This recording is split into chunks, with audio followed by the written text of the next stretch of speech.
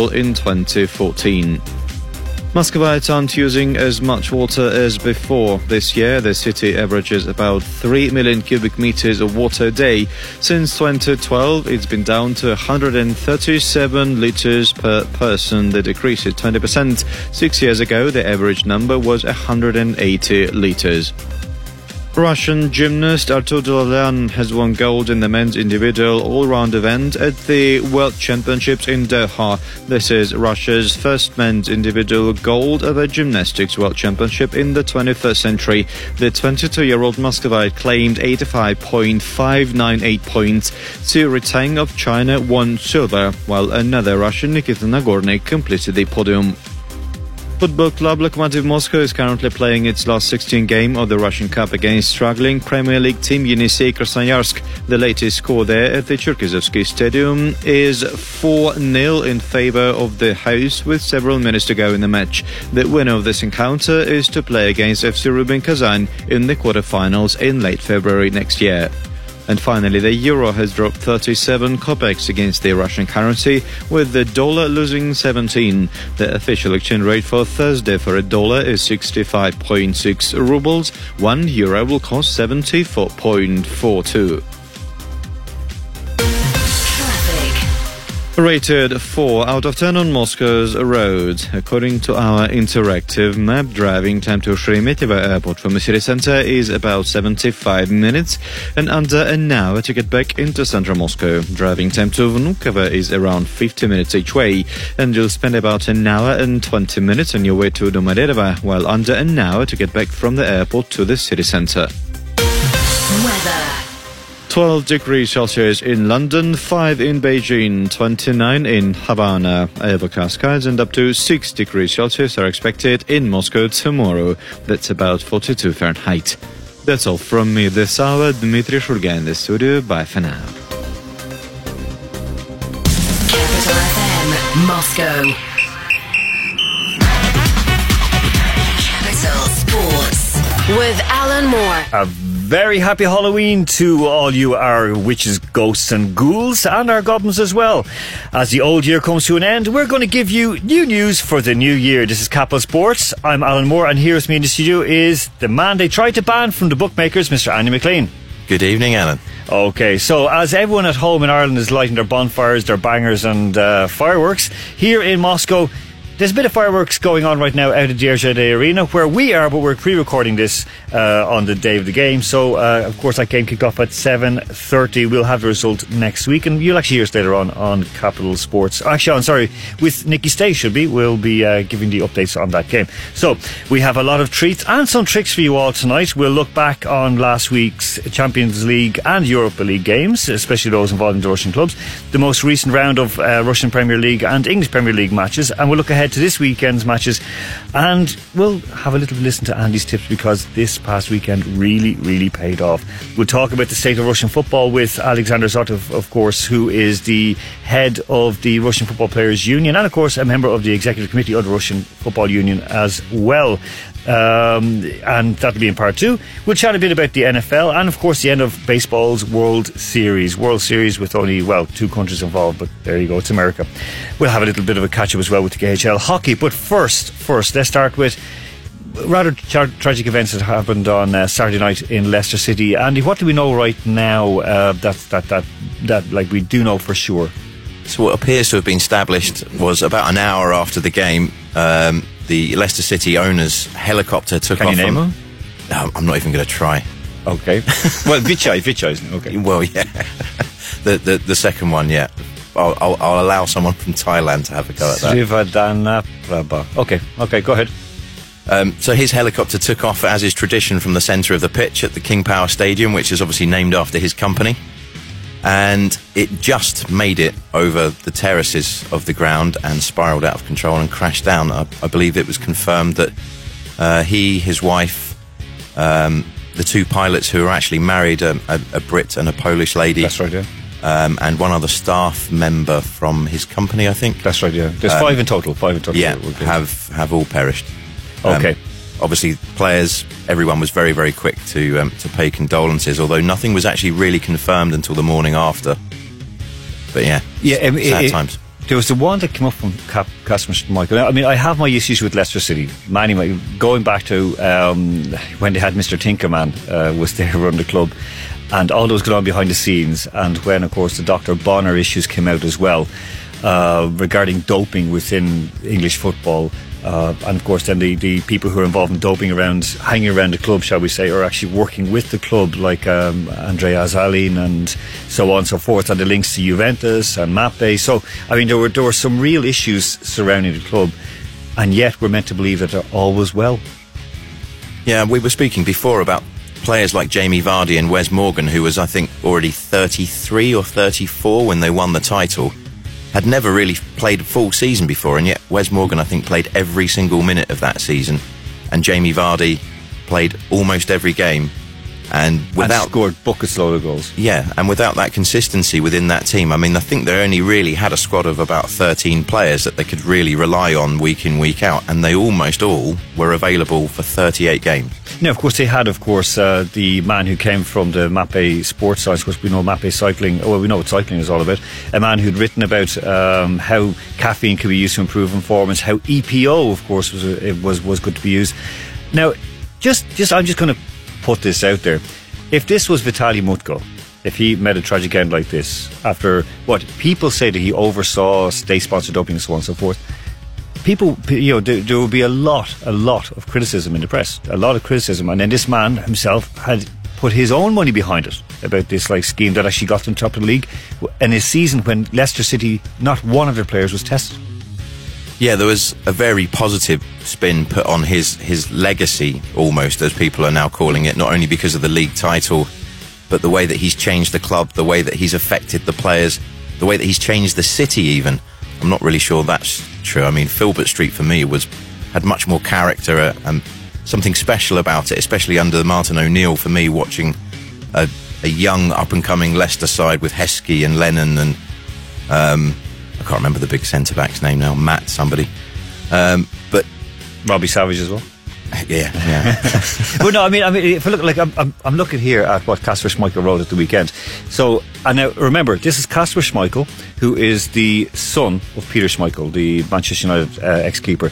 Never have I come across a man like you, so hard working, so dedicated, so passionate, so kind, and so generous in the extreme.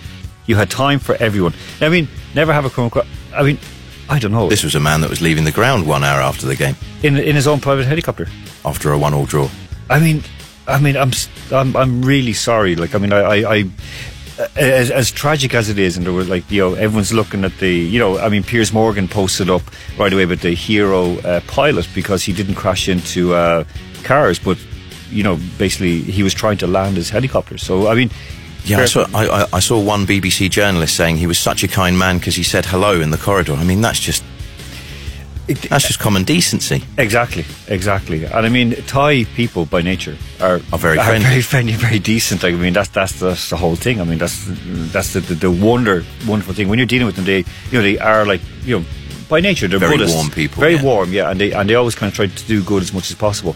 This billionaire, okay, he had a lot of question marks around his businesses, but there's been okay, I understand when people die and it's a tragedy that you have to take care and you have to sort of at least bite your tongue, but the way that the media has just been rolling out the attributes not attributes, I should say, like the platitudes, I guess, it just doesn't make sense. This again, a club who, let me repeat this to listeners, remember this is a club who were under investigation for doping but had none of their players tested. When the same thing was going on the same season with Rostov, when they were chasing down for the league titles with CSKA, all their players were swooped upon and tested. They were target tested. Now the season after Leicester won the league, they were target tested by UEFA, and we remember that season wasn't quite that good. Yeah, but at the same time, I mean, Jamie Vardy almost sort of openly admitted that they were mainly on caffeine. I don't know what the stipulations would have been behind having excess levels of huge levels of caffeine in your blood. But great point, Andy. Because I can't disagree on that, because it is. There is no real upper limit on caffeine in terms of with WADA and doping. I mean, it's an absolute disgrace because you have these people who are just literally, dropping dead. Their hearts, because they're overdosing caffeine. In Italian football, there have been quite a number of players who have reported minor heart attacks. These are young men, like in their mid-20s, because they OD on caffeine. And what Jamie Vardy was doing was he was drinking so many cans of Red Bull, and now we know what Red Bull is all about, drinking so many cans of Red Bull and port before a game, and then hyperdosing on caffeine. Mix that with pizza and beer in the after game if you've won it as well, and that can't be good for you. I still go out bang in a couple of I don't know. I despair when I see what we're doing, and I mean it's a huge tragedy for the man, his family, and all the people involved in that. I know it's sad for Leicester City, but another way, these are sports people, and you can bet your bottom dollar they're thinking of the bottom dollar, and they're thinking of, our benefactor is gone. What's going to happen next? Yeah, this is now a very difficult period. I'm not sure whether he'd have written anything into. I'd imagine he would have had a will already, age 60 and a billionaire. Whether Leicester City were included within that and how that's going to affect them, certainly for January and next summer and player contracts coming up, it'll be quite an interesting period to see what we actually find out about the inner circle of ongoings within Leicester at the moment. Exactly, because if you look at it, this he was of course a billionaire, but very often we remember what happens with Robert Maxwell. Again, he had football clubs as well, and then all of a sudden when he passed away or whatever happened to him, fell off his boat or drowned while he was swimming, the clubs became part of the team. So I mean, there's a lot more to be played out on this, and I think that as time passes, I think in the next couple of months, watch this space with Leicester City, because when I'd written before about the dirty dealings behind Leicester's charge to this title and this heroic sort of kind of slap in the face of all big business and big money in football, they were desperate to try and get rid of the facts. They were trying to airbrush kind of the past of some of those people out of history, including with Ranieri and Azali and all the people he worked with as well. Yeah, talk about Ranieri, one of his ex-clubs. If we'd have taken Roman Abramovich here as an example, a Russian who's cold, not so good with the media, lots of money. If he'd died, would people have reacted the same way? Definitely not. No. But I don't know. It's fair on you to say that. I mean, in one way. Sorry, Roman, if you're listening. Yeah, you're in trouble if he is.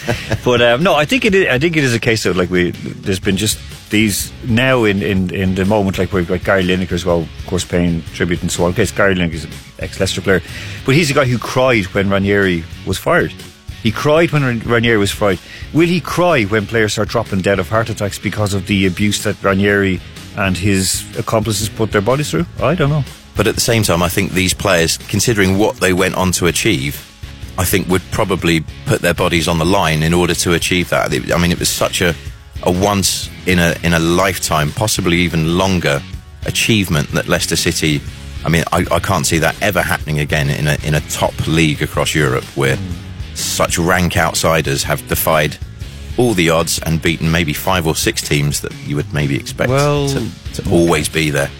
Let's move on, because I'm going to get angry in a moment. So, I'm sorry. That's what I'm trying. Yeah, I know, you're trying to push me to explode, but anyway. Right, last week, of course, we had the round of Champions League and Europa League games. Not a great Wednesday night. We were there, of course, for Lokomotiv's loss. They did get a goal, but some hapless play by really badly set out formation. I don't know what Sion was on, but whatever he's drinking, I don't want anyway, because that just looked absolutely probably not Red Bull, yeah, but clueless, Again, okay, well, I'll leave Red Bull as it is. Okay, go ahead. So, listen, what did you take away from that game on Wednesday night? Sheer disappointment, really. I mean, I thought you would say something else for a moment. It's like, no. I'm looking at the studio to our producer. I left that at the ground. Yeah. Because I was saying some choice words. Okay, go ahead. Sorry. From the moment that Fernandes stepped up to the penalty, I said to the person next to me, he doesn't look like a man that really wants to take this. And from there, despite missing, the crowd kind of lifted for sort of maybe 5-10 minutes. They had another big chance. Oh, I mean, they scrabbled. The ball should have been in the back of the net. They should have been 2-0 up there within 15 odd minutes. And then just the manner of which that they then capitulated to being 2-0 down and looking out of it. And then the second half, wow, gone. 2-3 minutes in. Realistically, we'll come on to it later on. They won away this weekend against the bottom side, who, they should have put 15 goals past. I mean, but looking at it, there's no way in the world that Showman should be still in place, because he, I understand when he was blaming the players, when a bad workman blames his tools, we don't have enough, we don't have this and that, I haven't got my players that I want. He has a great selection of players. He has everything there. The players are fit, they're ready.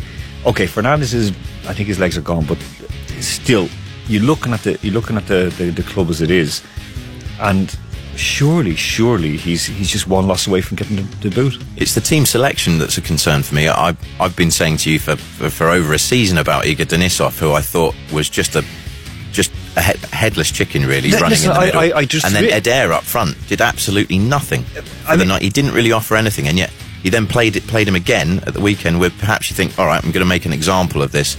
Unless you start running and he was booed at one point for not chasing down a ball. Unless you make an example of that and play the youngster and say, if you're not going to do the job, this young person will. Look what happened the weekend with Lukaku. Yeah. Lukaku, wasn't hit the back of your net, so they put in, Mourinho put in... They switched it round, yeah.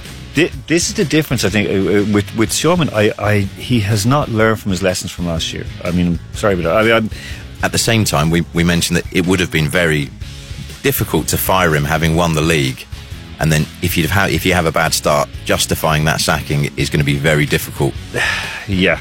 That is true. Okay, well, I mean, with Denisov, I do disagree in that. I do think he's a quality player, but I think that the way he's been played is wrong. I think he's been put into the wrong position. There's some very, very good players, but with Eder, again, the way he's been played is not contributing what he can do best. Okay, so we're going out now to the break. We didn't finish. Sorry about ranting about the Champions League.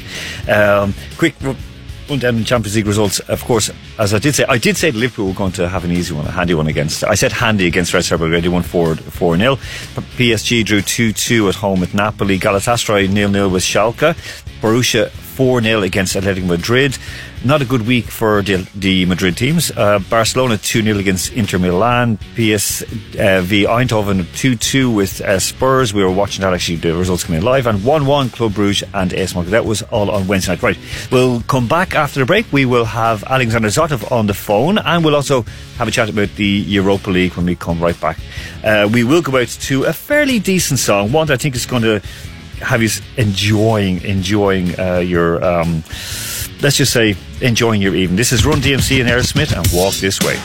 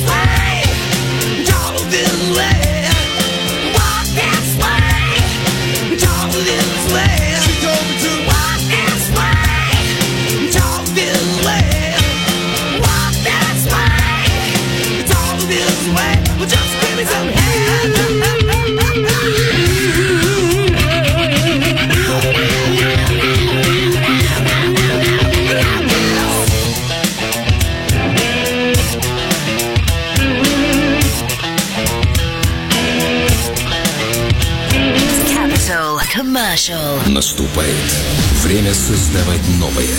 Время оттачивать свое мастерство. Быть безупречным в деталях. Лучшим из лучших. Гросс. Гарантия совершенства.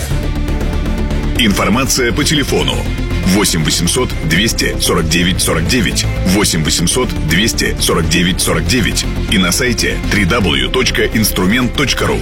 Оптовый поставщик «Мир инструмента». Capital School. Слова и выражения, которым вас не учили на уроках английского. Bounce. Bounce. Объясняет продюсер и автор песен Трэвис Лик, Лос-Анджелес, США. Bounce. Bounce значит, мне надо уехать вот здесь, отсюда. Время провалить. Bounce. Bounce. Capital School. We speak English. We play the hits. Capital Sports with Alan Moore. And we're back with Capital Source, part 2 of tonight's Halloween special. I hope you enjoyed that Run DMC and Aerosmith song, of course. For me, I just remember when the video when they're breaking through the walls at each other is really, really cool. Andy, listen, we went out saying we're going to come back and speak about the Europa League before we go on to Alexander Zotov. Bad night for AC Milan and a very bad night for Celtic. Yeah, it's kind of a bad week, really, I guess, for AC Milan, having lost the derby in the last minute with Icardi scoring. And then, against Betis, who have been slightly struggling for form away from home in La Liga, went 2-0 up, and Milan just couldn't find a way back. I think they got one back in the 83rd minute, and then down to 10 men in stoppage time. Frustrations kicked in, and now they might struggle in that group. I mean, they should come out. They're a Luxembourg team. They're going to whip again next time out. So. However, Olympiacos got a win away from home and are now 2 points behind them. It's a bit of pressure there. True, but I still think Milan should get through. What happened with Celtic? I mean, 2-0 at the fizzy energy drink arena. Again, Red Bull. I'm going to say Red Bull. Remember that the head of Red Bull sports science was the second in command for the East German doping problem. He was in jail and he was moved into Red Bull. So do not forget that. Enough about Jamie Vardy. About Red Bull beating your boys. Well, I thought we played very well for about 24 minutes.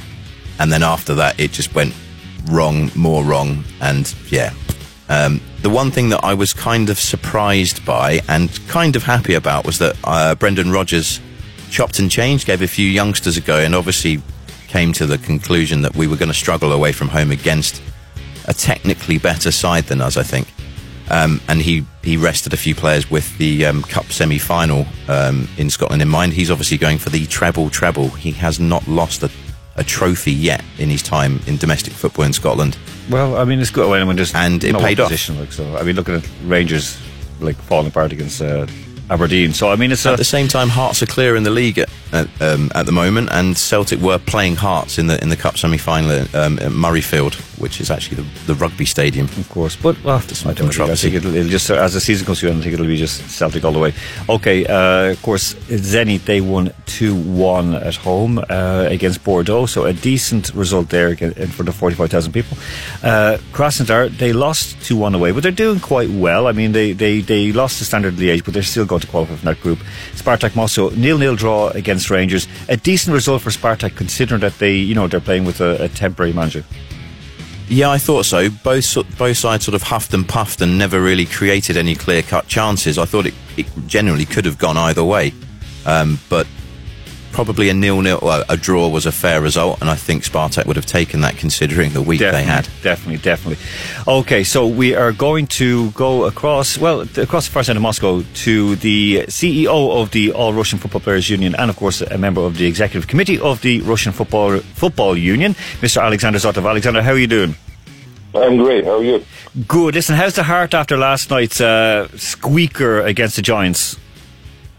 Well, it was a tough game, actually. I mean, and I'm very happy that Redskins won it. I think their defense is playing really well.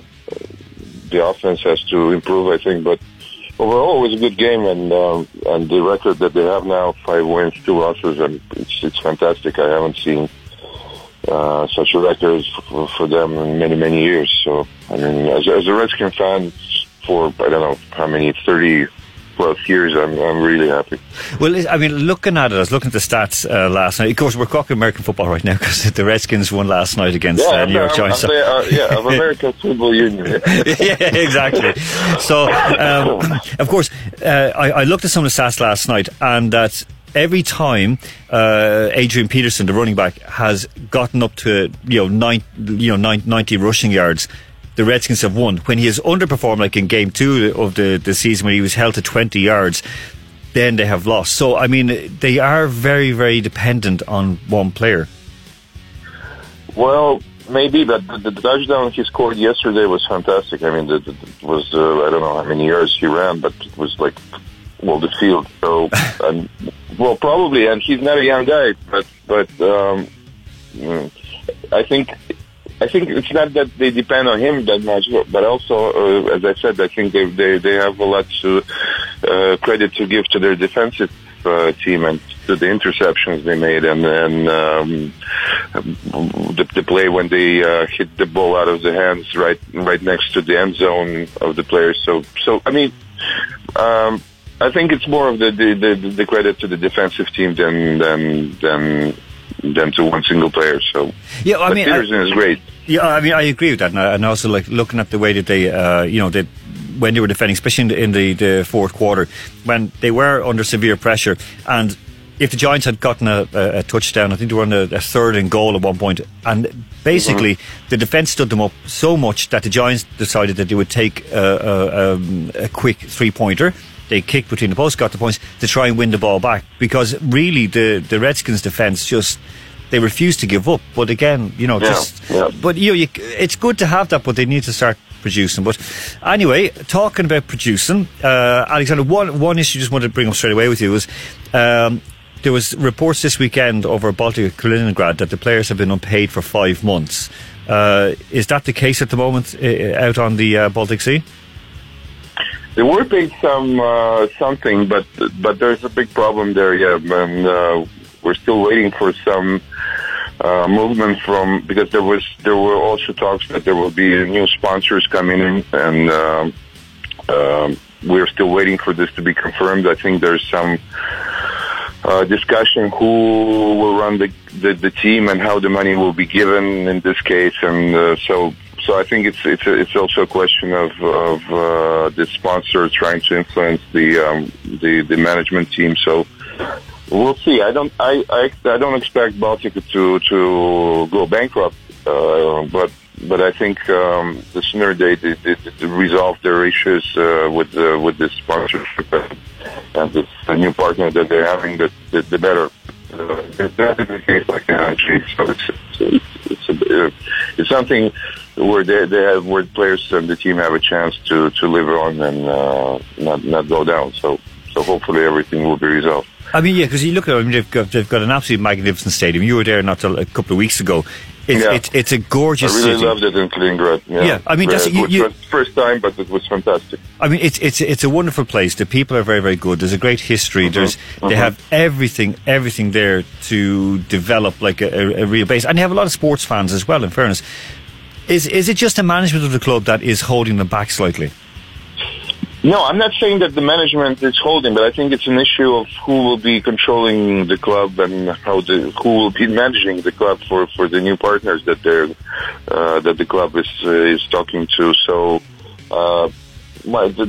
I don't know, but I think they might try to change the management team there or some people in the management team. So we'll wait and see. I mean, in any case, as I said, it's not a case like in Angers, because Angers doesn't have any. I don't see any chance of them improving the situation because I think they talked to everybody they could for several times already, going back and forth to different sponsors and for potential partners, but the situation doesn't change in any case. You stole my question away from me, because I was going to ask you, the next thing was, what on earth is going on with Angers? Because I was of the belief in a way that they had some way forward. They were going to be developing youth players and they were taking a step forward, but it doesn't seem to be the case. No, it doesn't. I think the overall situation in Dagestan also influences it. I mean, there's a lot of changes, political changes, and happening there also. And I think it's not Anzhi is not an important issue right now for the Republic of Dagestan. So I think that they are just not. Nobody is ready to talk to them or to help them. And I understand that the deals they had with Kerimov, they are now only focused. I mean, the money he gives some money to the club, but I think as I understand, it goes only to the academy, and they cannot spend a ruble on the main team out of that money. So, and as I said, they cannot find any partner to help them live through this season. So I don't know what will happen, but it might happen so that they will not be able to finish this season, so it will be a catastrophe. I mean, Alexander, no, Andy's here in the studio and he wants to ask you a question, but... Yeah, I heard him. Yeah. You heard that, like, lovely Scottish lilt. Before I drop the question across to Andy, question is this, we had a terrific World Cup. You guys are working as much as possible. You're getting recognised for your work as well outside at the Footballers Union. Yet it comes back to this point that you have made over and over and over, not just here with me or on, you've made in that there's just terrible management in clubs, management of football clubs in general. Listen, what can be done? Can something be done from the central government to try and improve this, or is it just going to be this constant thorn in Russian football side? Well, I think we're going also through a transition phase, and I agree with you that the lack of good management is a big problem for majority of clubs. And there is a scarce numbers of good managers actually that are there in the football industry in Russia. But as I said, it's a transition phase when the clubs they have to sober up. You know, they have to understand that the budgets they received before from local governments, that they're not there anymore, or if they're there, they're much smaller. So they have to find a way to work and find commercial partners, or to try to attract also fans onto the stadiums, and to make this match day earnings and other types of money inflows that they have to work for.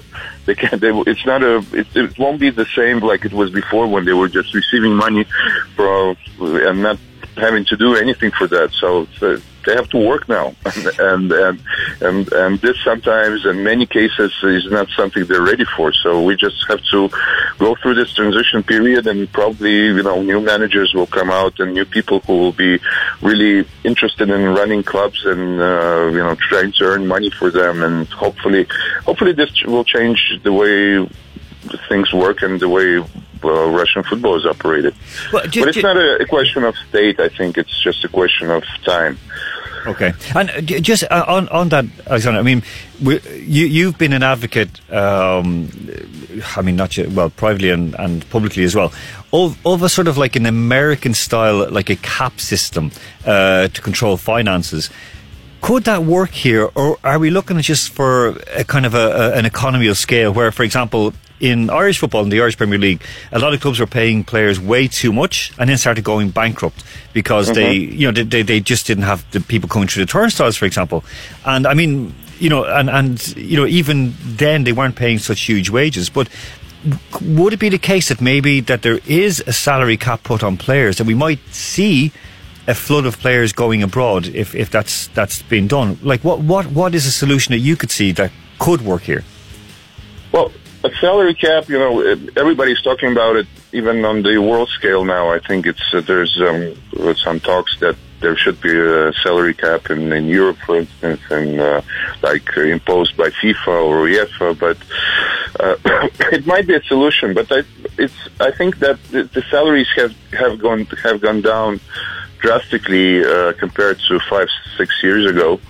In any case, and it's not a question now of I think of overpaying players.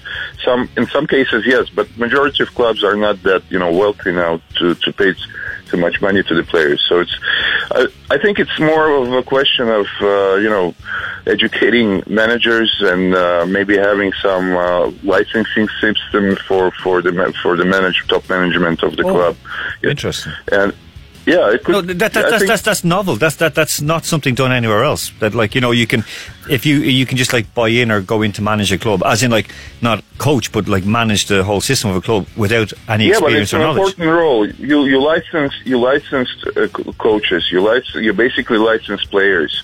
You license clubs, but you don't license those who run all this show. So I think it's not a novelty from us, because we have been suggesting this to the federation for several years now, and I think it's an important thing, because you have to have at least basic education for the top managers and a license. They have to pass an exam, because I can tell you that in the second and first division, and then even in some clubs in Premier League, top general managers, they don't even know the regulations. I mean, they don't read the regulations that are imposed by the RFU, the Russian Football Union, or the FIFA regulations, and sometimes you listen to them and your hair goes up, because something they're saying is really crazy. So this might push people to try to get more educated in knowledge. terms of managing the club. Yeah. So a little knowledge is a dangerous thing, but these guys need a little bit of knowledge. Listen, Alexander, stay with us. We're going to come back after the break with you. So because Andy's desperately waiting to ask this question, so we're going to go out to a break with Brian Adams, and we're going to win. We're back after this. Capital Sports with Alan Moore. Gonna win. Don't wanna be a loser. Gonna win. 'Cause winning really is the only thing. Get out of the way, we're coming in. You wanna fight, you step inside the ring. Does anybody wanna take a swing? It's gotta be all or nothing. Oh, we're gonna be the champions. Yeah, we're going all the way, we're gonna win. We're gonna win. Forget about a draw, we're gonna score. And then we're gonna get a few more. Maybe another one just to be sure. We'll make you look just like an amateur. Until the final whistle hits the wall. And then we're gonna pick you off the floor. We wanna hear the crowd really roar. Yeah, we're coming in, we're gonna win. Yeah, we're gonna win, we wanna win. 'Cause number one is everything. We're gonna win, we wanna win. We're gonna be the champions. We're gonna win.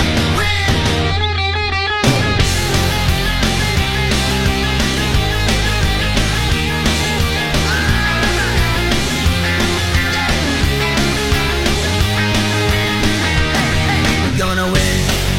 Don't wanna be a loser, gonna win. 'Cause winning really is the only thing. Get out of the way, we're coming in. If you wanna fight, you step inside the ring. Does anybody wanna take a swing? It's gotta be all or nothing. Oh, we're gonna be the champion. Yeah, we're going all the way, we're gonna win. Oh, we're gonna win, we wanna win. 'Cause number one is everything. We're gonna win, we wanna win. We're gonna be the champions. We're gonna win, we wanna win. We're gonna be the champions. We're gonna win, yeah. We're gonna win, we're gonna win, we're gonna win. We're gonna be the champions. We're going all the way, we're going all the way, we're going all the way. We're going all the way, we're gonna win. Capital Commercial. Наступает время создавать новое. Время оттачивать свое мастерство.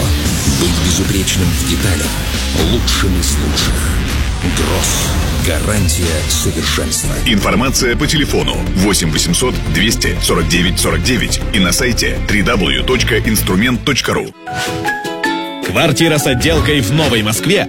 Жилой комплекс «Южная Бунина» от группы компаний «МИЦ». Ищите нас по запросу «Южная Бунина» или звоните 495-152-0505. ООО «Московский ипотечный центр МИЦ». Проектная декларация на сайте www.mitz-bunina.ru. Бытовые вакуумные упаковщики «Касса» продлевают срок хранения продуктов до 5 раз, защищают продукты от морозного ожога, экономят ваши деньги. Двойной запаечный шов, съемная вакуумная камера, импульсный режим. Более 10 моделей в ассортименте. Официальный представитель «Касса» в России – компания «Комфорт Макс». Телефон 495-921-02-88. Capital School. Слова и выражения, которым вас не учили на уроках английского. Backseat buyer. Backseat buyer. Объясняет коммерческий директор рекрутинговой компании Люк Джонс, Лондон, Великобритания. Backseat buyer. Человек, который очень любит не только сам покупать, а участвовать в покупках других людей. Либо совет, либо комментарии. Неважно, просто главное участвовать в самом процессе. Это скорее относится к девушкам, мне кажется. Backseat buyer.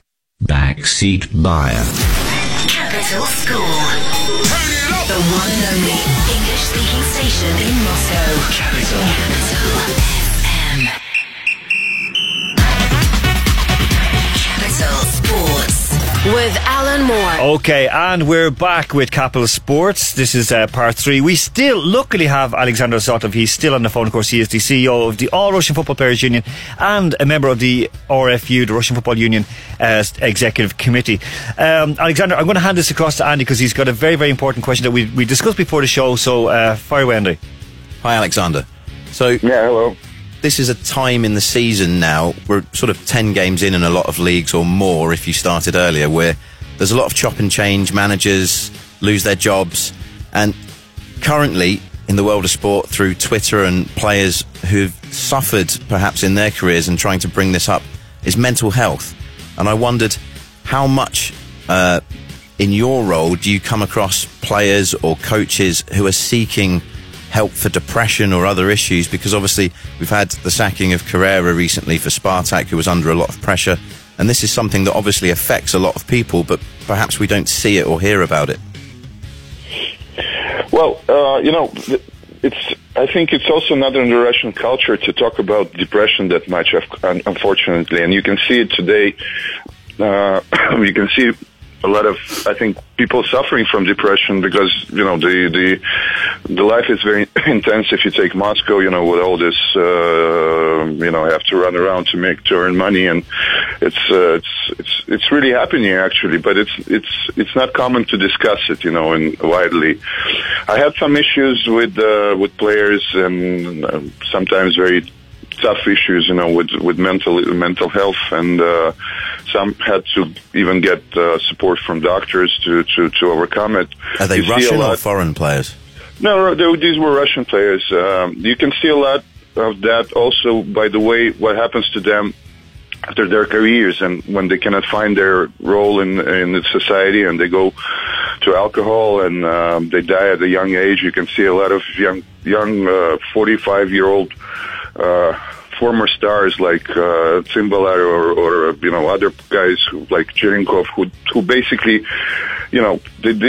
they were very important players and big stars and when they were playing, but they were literally sometimes forgotten or not deserving getting the attention they deserved after their careers, and this in my mind, it made them suffer mentally and find answers in alcohol, as I said, and basically die at a very young age, unfortunately, because it's not happening at the moment yet. I mean, we don't have a program for dealing with mental issues in the union, but we're watching closely what happens in other unions. We saw what happened last week when FIFPro is the World Union for Football Players Unions, and they had a 2 or 3 day discussions on mental health issues and how to battle them. And this is some experience that we're interested in getting, and we're really interested in working in this direction because we can see this is a big problem. Are there a rise of football clubs here using psychologists or bringing that aspect that is happening much more in Europe. Is that happening in Russia within clubs? I don't see this tendency yet, but I think if we start raising these questions and if we start working in this direction, we will see an improvement, because it's definitely something that has to be there, because the pressure is enormous. It's overwhelming sometimes, and for young guys who come from different parts of Russia with different backgrounds, sometimes from small towns and villages, to be under this in this spotlight and this enormous attention from media or from fans or from everybody actually, and it really sometimes it get in your head, unfortunately, and sometimes it's really hard to cope with it alone. So there has to be professional people working with you. Yeah, but that's one of the reasons why that you began to fight for not just for players' rights, for like getting paid on time or getting paid full stop. It's also how to help them, especially after the career, because that's the biggest thing. I've seen it as well, like even with tennis players, like when they finish with footballers, when they finish, what do they do next? Because they've had a very regimented life and regulated life, and suddenly it's just like, well, it's up to you now, like to do simple things like go to open a bank account or what have you. Yeah, but, and I'm just looking across, like say Russia, in terms of just say for suicide. This is suicide is third highest in the world. It was in 2016. Yeah. I think in 2017 it has dropped slightly, and it's still a huge issue. So, I'm talking as an Irishman, where again, if you like having a depression or having having issues, alcohol is a solution. So, in many cases, of course, and that's what I said, that it's not common to discuss, your depression or going to a doctor about it. People just sometimes don't realize it, or sometimes they're just, afraid to talk about it, and because you don't know how your people around you will react to it. So it's not a common thing. So the people have to get used to the thing that getting professional help in these issues is nothing. It doesn't mean that you're whacked in your brains. It means that you just need a help at certain points of your life, because we go through different cycles, and a depression sometimes is a normal thing to happen, but it has to be. You have to cure it. You have to work on overcoming it. So and not being a doctor, you might not be able to do it alone. Listen, so you said the right thing. We're not working directly at tackling at the moment, unfortunately, the mental issues, but we are working on post-career things, and we have a program with our football federation where we support players in getting education outside of football, getting a new profession, and these things we have started like more than a year ago, and it started working. We have players getting professional education. So this is one way of solving it, but there has to be also, as we just discussed, there has to be professional people. There have to be professional people that specialize in this issue, and they must be also present in clubs. Working in clubs and helping players there and outside. So there's a lot to be done in this direction. Well, listen, the most important thing is to start, and you've already started, and I'm hoping that FIFPro recognise this and take you guys on board, because that's, you can tap into the resources that are there available through FIFPro. Yeah. So fingers crossed. Alexander, listen, thank you very, very much, and here's hoping that the Redskins win again this weekend. They play against Atlanta. Yeah, I hope so, because Atlanta had 2 wins in the last 2 games, so we'll see how Redskins can manage playing with them. Fingers crossed. But it was great talking to you, and say hello again to Andy. We will do that. Enjoy your weekend. Weekend. Okay, enjoy the rest of your week. Okay. Thanks, Alexander. Thank you. Okay. That was Alexander Zotov, the CEO of the All Russian Football Players Union, and of course a member of the Russian Football Union Executive Committee. He also was very, very heavily involved in the very successful World Cup, especially the anti-discrimination campaign, and not just that as well. And some good words there he had about, and very frank as well, about the issues facing players. I mean, when you mentioned Cherenkov, I met Cherenkov, I interviewed him in 1990.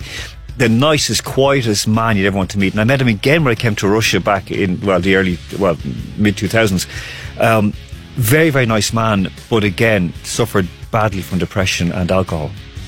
Yeah, it's a big problem. I was very happy to see, or hear rather, that Alexander was so positive about the programs that they're putting in, and you could almost hear the frustration about why clubs aren't taking these things on board and why aren't they learning. And yeah, it's obviously a transitional period for Russian football, because there are issues here that are very different to other parts of Europe, such as the long winters and remoteness and isolation of cities.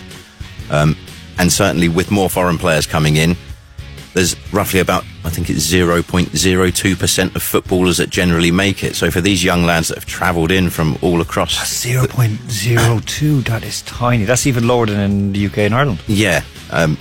So the pressure on these young kids, if they don't make it, I mean, all of a sudden it can spiral. Okay, and again, I mean, the whole thing with suicide, again, this is something that, is not dealt with in many cases. I mean, with young people here, not just here. I mean, but I'm just saying that the support network isn't there. I mean, the country's third highest in the world. Yeah, I mean, in Europe as well, if you don't make it at the top level, you fall down a level, and you can still live a professional career in the third league or the fourth league even. But here, you drop down a level, and that's, all of a sudden you're doing two jobs. Things get on top of you. Then all of a sudden you're not getting any younger, and then it's bang. And especially in the big wide world, especially when we say when you're not getting paid, when you get paid, and then all of a sudden you get injured and you've no insurance policy, and okay. Anyway, we're talking about managers. Okay, quickly back on this week, past weekend, of course. So a couple of results. So Loco, they won away 3-0 against the NSA. Dinamo Moscow got a great draw down in Grozny. That was a good one for them in there. CSKA, they dropped one against Krasnodar, losing 2-1. Now this weekend coming up, Andy, in the Russian Premier League, Saturday. Lokomotiv home against Arsenal Tula. That's a big one, kicking off at 2 o'clock. Yeah, I think Lokomotiv, despite suffering bad results in the Champions League, haven't let it affect their form at the moment in the league. They're improving. They've actually got a bit of a buzz on, and they're scoring again. And bar one howler from Guillaume in the defence against Rostov, they're actually defending quite well again. Yeah. They seem to be a bit more of a unit. So I think Arsenal Tula got their result against Spartak, slumped to a 2-2 draw against Orenburg. I think Lokomotiv will kick on and keep going to Okay, well, I'd agree with that. Dinamo Moscow, CSKA out in Khimki. That is a 4:30 kickoff on Saturday. That's a big local derby, and I mean, CSKA have to win that. They can't afford a draw even. They need to win. Yeah, they need to win because they're in a bad position right now. And then of course Spartak on Sunday at 7 o'clock out at the Otkrita Arena, or Lukoil Arena, whatever you want to call it. Spartak against Ural. That's a tough one. Ural are no mugs. Yeah, I was watching the Ural-Ufa game at the weekend, and Ural are well organised. They attack. This is the one thing that surprises me sometimes about some of the smaller clubs here, is how willing they are to attack and go and throw everything. You said they've about Dinamo as well. Yeah. They don't fear the big clubs as much as perhaps they used to sort of 5-6 years ago. And that could prove a tricky one considering what Spartak are going through at the moment. Okay, so what tips do you have there for Russian Premier League this weekend? For the Russian Premier League, we've been mentioning Anzhi and their financial problems. However, on the pitch, I think they're beginning to turn it round, and I thought they were very unlucky not to get anything against Rostov. They hit the bar, had a number of chances. They have, of course, beat Zenit in the last couple of weeks, and I think they represent very, very good value at home this weekend. Okay, so you reckon they're going to win? I've got them for a win, and also Krasnodar, who have won their last 4 games against Rostov, are over even money as well, and are obviously hitting a bit of form. Okay, so that is Anzhi to beat the NSA. Well, I mean, they're playing the NSA, so that's fair enough. The NSA could be going 3 losses in a week, and Krasnodar beating Rostov. That looks pretty decent. Okay, English Premier League very, very quickly. Liverpool whipping Cardiff 4-1. I mean, they're looking well. Salah, who of course was like the Walking Dead playing for Egypt, and then suddenly makes a miracle return. I was sure some medical science has a lot to play in that, but he scored again, got on the score sheet 4-1. Another couple of notables: Fulham losing 3-0 at home to Bournemouth. Watford, your tip, winning 3-0 at home to Huddersfield. And of course, that Leicester City West Ham game 1-1. Mark Noble, of course, who should have played for Ireland, but he chose not to, getting sent off in the first half of that game. Okay, Chelsea 4-0 winners away to Burnley. Crystal Palace 2-2 against Arsenal. Crystal Palace should have won that. 2 penalties, but that Aubameyang goal came from a handball. Yeah, and just to give Crystal Palace maybe some credit here, because if they'd have taken all 3 points, we would have been hearing a lot more about it. But that is the first points that Arsenal have dropped, I think, in 10 games. They'd won 10 games straight, I think it was, or 11 games. So, yeah, they really on a great run. Man United beating Everton, but it was tough. Everton played quite well, but Pogba with that weird little, it was like he was doing a dressage. You know, the horse dressage. It took him longer to run up and hit that penalty than it took Usain Bolt, the man with the chicken nuggets, to score or to run 100 metres. Anyway, he won. Right, tips this past weekend, they all came home. Yeah, we hit the double this weekend of Watford winning and CSKA and Krasnodar, who have now scored. Both teams now scored 9 out of their last 11 games. So yeah, profit in the bank there. Very much. Okay, this weekend coming up, a big, couple of big games actually on Friday evening. There's no game on Friday, in the English Premier League. On Saturday, there are a couple of decent games. Bournemouth, Man United, Everton home to Brighton, Newcastle, Watford, Arsenal, Liverpool at 8:30 Moscow time. Yeah, I mean that's a real. If you have a look back over the last 4 or 5 seasons, the last 4 or 5 fixtures, you'll find that game has produced an astronomical amount of goals. There's been 4-3s, 3-3s, all sorts. I'm quite looking, especially the form that both of those teams are going into that game. You say over 3? I'd be going over 2.5 goals in that game, just because. Yeah, I think it could be nil or draw. I know, that's me. Okay, we're going to go in a moment. So, of course, on Sunday also there is the just double checking it here. Of course, there's the Chelsea Crystal Palace and Man City Southampton. What are your tips for the English Premier League this weekend? So I'm looking at Everton. So Brighton may have beaten the struggling Newcastle away from home, but aside from that, their last win on the road was back in January, and it was in the FA Cup against Middlesbrough. So I think Everton are a really good value this weekend to beat Brighton at home. And I'm feeling that Wolves' honeymoon period in the Premier League might be starting to crash, and they're coming back down to reality. They've lost the last 2. And as we've mentioned before, Spurs have a very good record away from home. So going for Spurs and Everton. Okay. Very quickly, congratulations to the Boston Red Sox, who, well, they might be listening. Well, they probably are. On winning the World Series, of course, which takes place between teams from America and a team from Canada. In the KHL, CSKA are leading the way in the West. SKA St. Petersburg are in second. And Spartak Moscow, our good friends, are chasing hard in 5th place. Okay, we're going to go away for this week. Wishing you all a happy Halloween. Hopefully we'll come back next week, not turned into ghouls or goblins or hobnobs, wherever we might want to be. Andy, thank you very much for your time today. Thank you. And of course, a very great thanks to Alexander Zotter for, as always, speaking the truth. Great insight. Yeah, exactly. And basically, if more people spoke the truth within sport and football, the world would be a whole lot better place. Right. We are going to end on a happy note and a good note. This is by a group called Eels. It's called It's a Beautiful Day. And, let's just go and enjoy this week and talk to each other, have fun, and we'll be back next week on Capital Sports. Capital Sports with Alan Moore. It might seem crazy what I'm about to say.